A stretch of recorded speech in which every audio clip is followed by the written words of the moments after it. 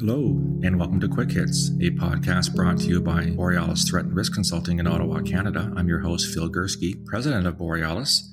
This is being recorded on the 23rd of June, 2020, which marks, tragically, the 35th anniversary of the terrorist attack that brought down Air India Flight 182 off the coast of Ireland, as well as an attack on Narita Airport in Japan, which killed 2 baggage handlers.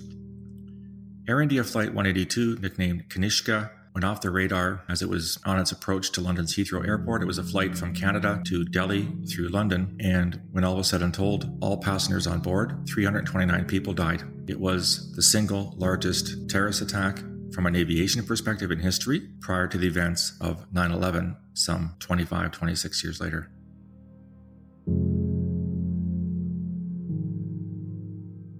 I want to recognize this anniversary in the sense that those of us who worked in security intelligence, those of us who worked in law enforcement, failed. We are paid, we are given the responsibility, we are given extraordinary powers to stop events such as this nature from happening, and we didn't.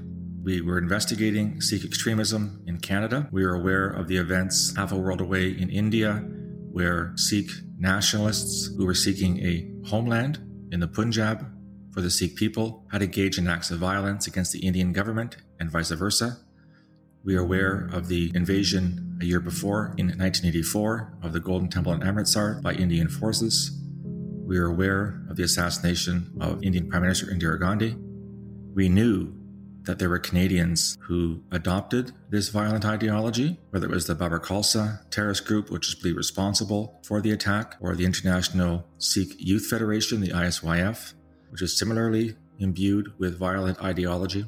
We were investigating certain people, largely in Western Canada. We undertook surveillance, we undertook wiretaps, court-authorized wiretaps, and yet we failed. We didn't stop the bombs from being placed on the plane. Onto the 2 planes, the one headed to Tokyo en route to Thailand, and the other one headed to Delhi en route to London. The bombs exploded. At least the one in Japan didn't explode until it was on the ground, killing tragically 2 baggage handlers at Narita Airport. But the one on the flight to London detonated in midair with the deaths of all 329 people, most of whom were Canadian citizens. We in Canada, of course, launched the Air India Inquiry in the 2000s to learn lessons from what had happened in that. A bunch of recommendations came out of that particular inquiry. The Public Safety Canada also announced the Kanishka Project, which was a 5-year research program to better understand terrorism, to better understand why people adopt these violent ideologies. I was part of that program when I worked briefly at Public Safety Canada in 2013, 2014, and 2015. At the end of the day, there's nothing worse when you work for a security intelligence or law enforcement agency when you have to admit to yourself that you simply didn't do enough.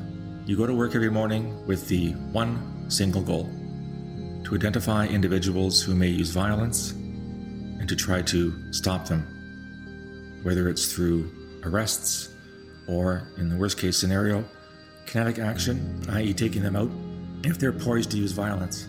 We didn't do that. We failed. It's a hard reality to accept. It's a hard admission to have to make.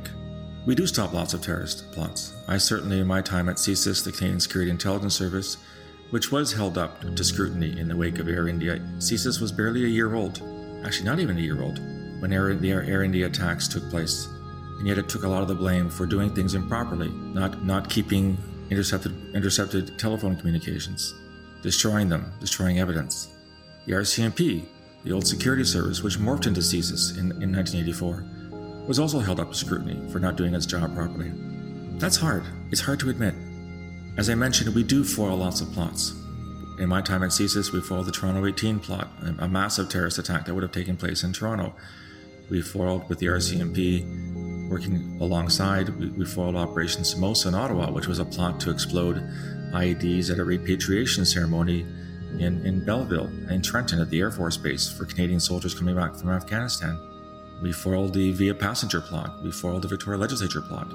We have been successful in the past, and yet when you work in security intelligence, the only acceptable success rate is 100%. You're not allowed to fail. You're not allowed to get it wrong. The public demands that you are perfect.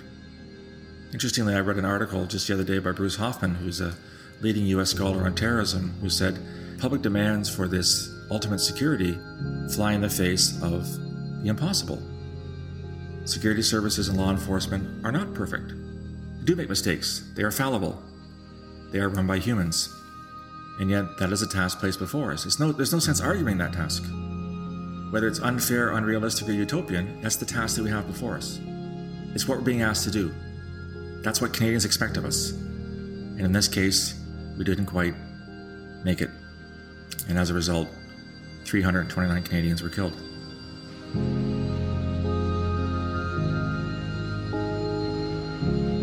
I think it was the IRA that once said, in the wake of a failed bombing to get UK Prime Minister Margaret Thatcher in the 1980s in Brighton at a resort where the Conservative Party was meeting, they said, and this has been quoted many times, you have to get lucky 100% of the time. We have to get lucky once. In other words, all we have to do is carry out one attack, and we win. You can foil attack after attack after attack, and all we have to do is get one through your guard, one through your fence, one through your perimeter, one through your investigations.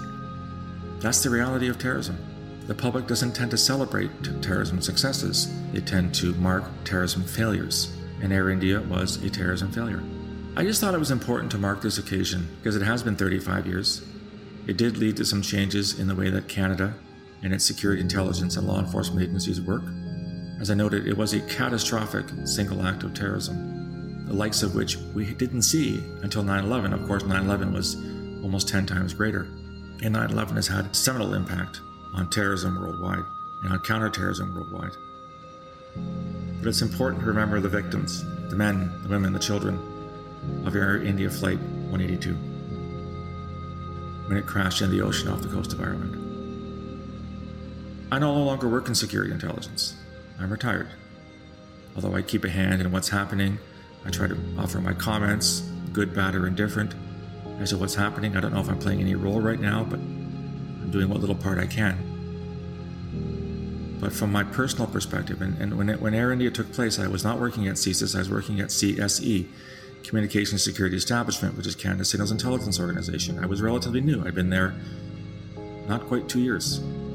We were aware of what was happening in India. CSE is a foreign intelligence organization. We were aware of Indian movements against the Sikhs in India, in the Punjab. We were aware of the growing Sikh anger against Indian military moves. And we contributed what we could from a foreign intelligence perspective.